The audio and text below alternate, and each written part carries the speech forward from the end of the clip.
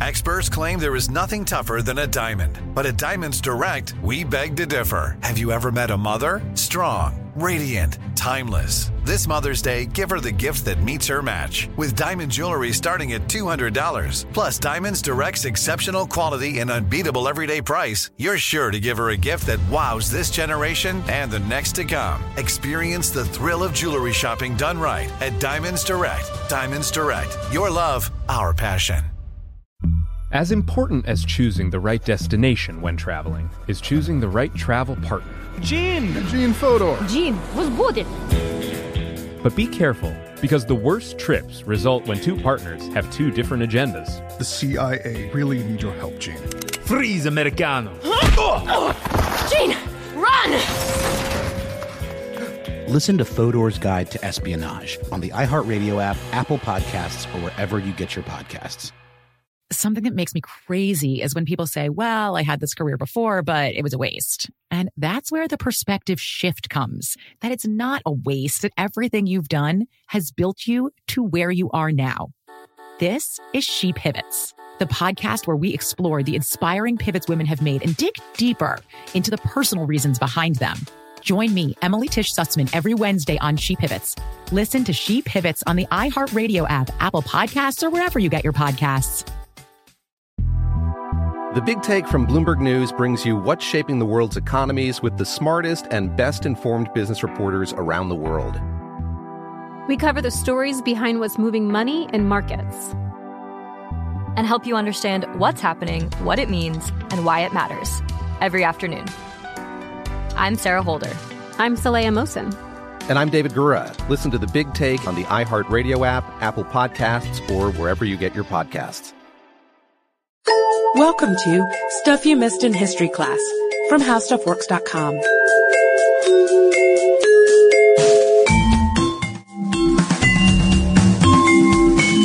Hello and welcome to the podcast. I'm editor Candace Gibson, joined today by the ever valiant and ever noble and true Sir Josh Clark. Hey, Candace. Thanks, Hi there. Thank you for knighting me just now. You're very welcome. That's like the third time this month. I know. I'm really trying to get on Josh's good side. He's just been so darn chivalrous and nice. I just had to do something, quid pro quo. The cape over the puddle is what you're referring to. And you held a door for me about 2 weeks ago. That's true, too. I guess I have been kind of chivalrous. Good. Thank Indeed. you. And, we could use a little bit more of that in our daily lives. I'm not saying we all have to go around whipping out swords from stones like my favorite legend of all time, King Arthur. But there are certain principles and values from the Arthurian legend that I like to apply to my daily life. Well, they're actually kind of universal. They are. What are these qualities again? We have honor and valor and courage. Maybe not stealing the king's wife. That's a good one. That's a nice one too. What's odd is that a lot of these parts of chivalry, or a lot of the values that fall under the umbrella of chivalry, also kind of jive with like Christian values as well. They do. You're absolutely right. Which is kind of significant, because I remember part of the Arthurian legend is that when England needs him most, Arthur will rise from the dead to come back to save it, which sounds an awful lot like another person. Who is that? I know who you're hinting at. Who? Jesus. Oh, okay. You did know. Wow. I did. And, there's a very good reason that it sounds a lot like Christian stories. And that's because when the legend of Arthur was first put on paper, it was back with Geoffrey of Monmouth. He started penning it down back in the 12th century, I think. Yeah, 12th century, in the 1100s. And then after Geoffrey of Monmouth, Christian of Troyes, or Chrétien de Troyes, he picked it up and penned his own version. And after Chrétien de Troyes, there was the Vulgate cycle. And this was a version of the Legends of Arthur that married the story with very Christian concepts. And then after that version was written, Sir Thomas Malory adopted that and created his very famous, very well reputed and known Le Mort d'Arthur, or The Death of Arthur. And that was the version that everyone was working from. So if there's certain principles of Christianity that seem to jive with the Arthurian legend, that's why. Well, yeah, I think it was kind of the two were married together, because about the time that it was being put to paper, Christianity was being introduced to Western Europe. Prior to this time, peasants had really no reason to toil. And then all of a sudden, they have Christianity, which says, the harder you work on earth, or the worse your lot on earth, the better it is in heaven. All of a sudden, they toil a little harder, and the feudal, kings were saying, keep at it, thanks a lot. So it makes a lot of sense that this national hero would be married with those same kind of Christian values as well. And just to give you a little background on this national hero, I know you probably have some ideas of who Arthur was, whether you see him as Sean Connery or the very skinny, scrawny, prepubescent cartoon from Disney's Sword and Stone. Or Clive Owen. Or Clive, my preferred version, really. Same here. But Arthur, it's really hard to tell the story of Arthur because there's so many disparate versions. But pretty much, he was a young lad growing up in England at a time when it had recently been invaded and their former leader had been dethroned, and he saw a sword and a stone. He pulled it out, and by virtue of that, he became king because that was Excalibur. He was the new Gordon Brown. Indeed. Other versions of the story have the Lady of the Lake handing him the sword and telling him that he was to rule the country. So from there, he took his trusty sword, Excalibur, and built the mighty fortress Camelot, a stronghold for his kingdom. And once inside, he started devising a very innovative and egalitarian concept called the Round Table. And this really was pretty radical because before there had always been positions of authority within the knighthood, and, someone was always top knight and somebody was, sort of bottom rung. But with Arthur, everyone was equal. It was a round table. Round. That was a good way to lead. It was. Yeah.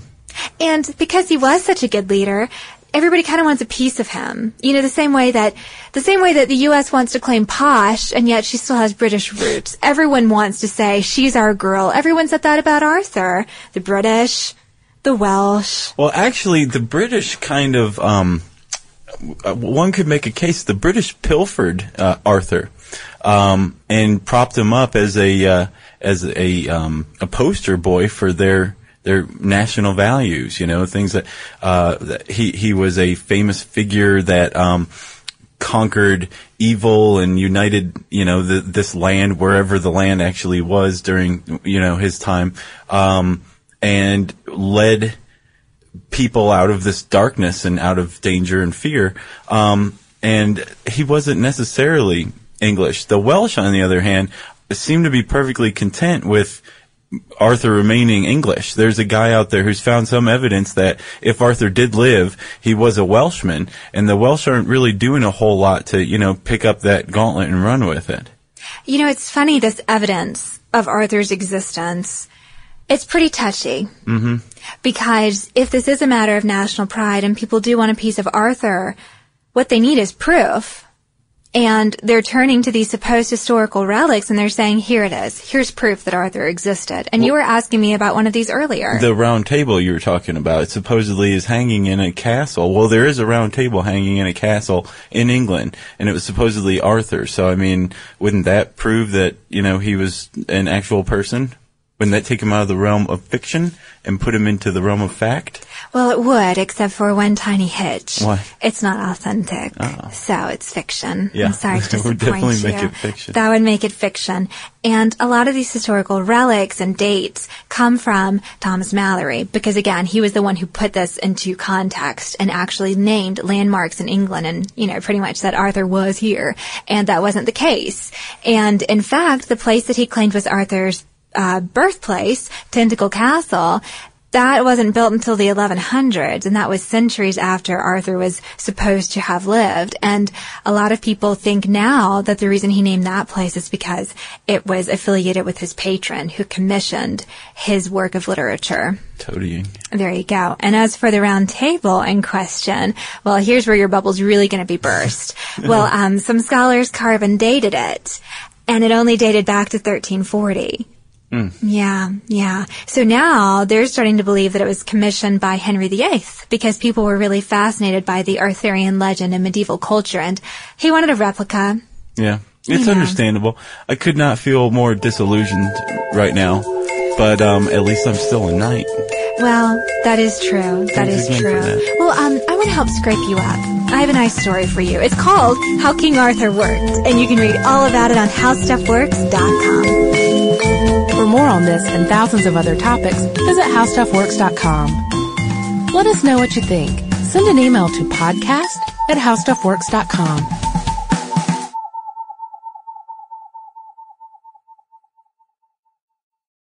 As important as choosing the right destination when traveling is choosing the right travel partner. Gene! Gene Fodor. Gene, was будет? But be careful, because the worst trips result when two partners have two different agendas. The CIA really need your help, Gene. Freeze, Americano!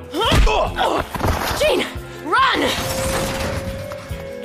Listen to Fodor's Guide to Espionage on the iHeartRadio app, Apple Podcasts, or wherever you get your podcasts.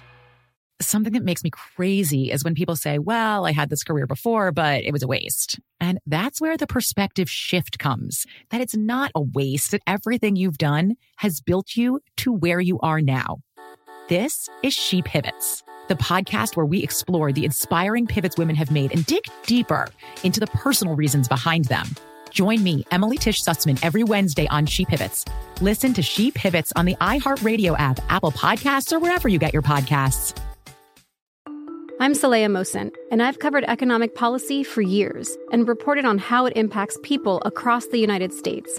In 2016, I saw how voters were leaning towards Trump and how so many Americans felt misunderstood by Washington. So I started The Big Take DC. We dig into how money, politics, and power shape government and the consequences for voters.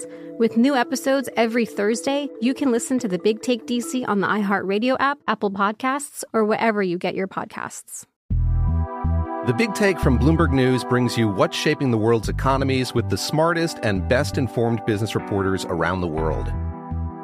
We cover the stories behind what's moving money and markets, and help you understand what's happening, what it means, and why it matters every afternoon. I'm Sarah Holder. I'm Saleha Mohsin. And I'm David Gura. Listen to The Big Take on the iHeartRadio app, Apple Podcasts, or wherever you get your podcasts.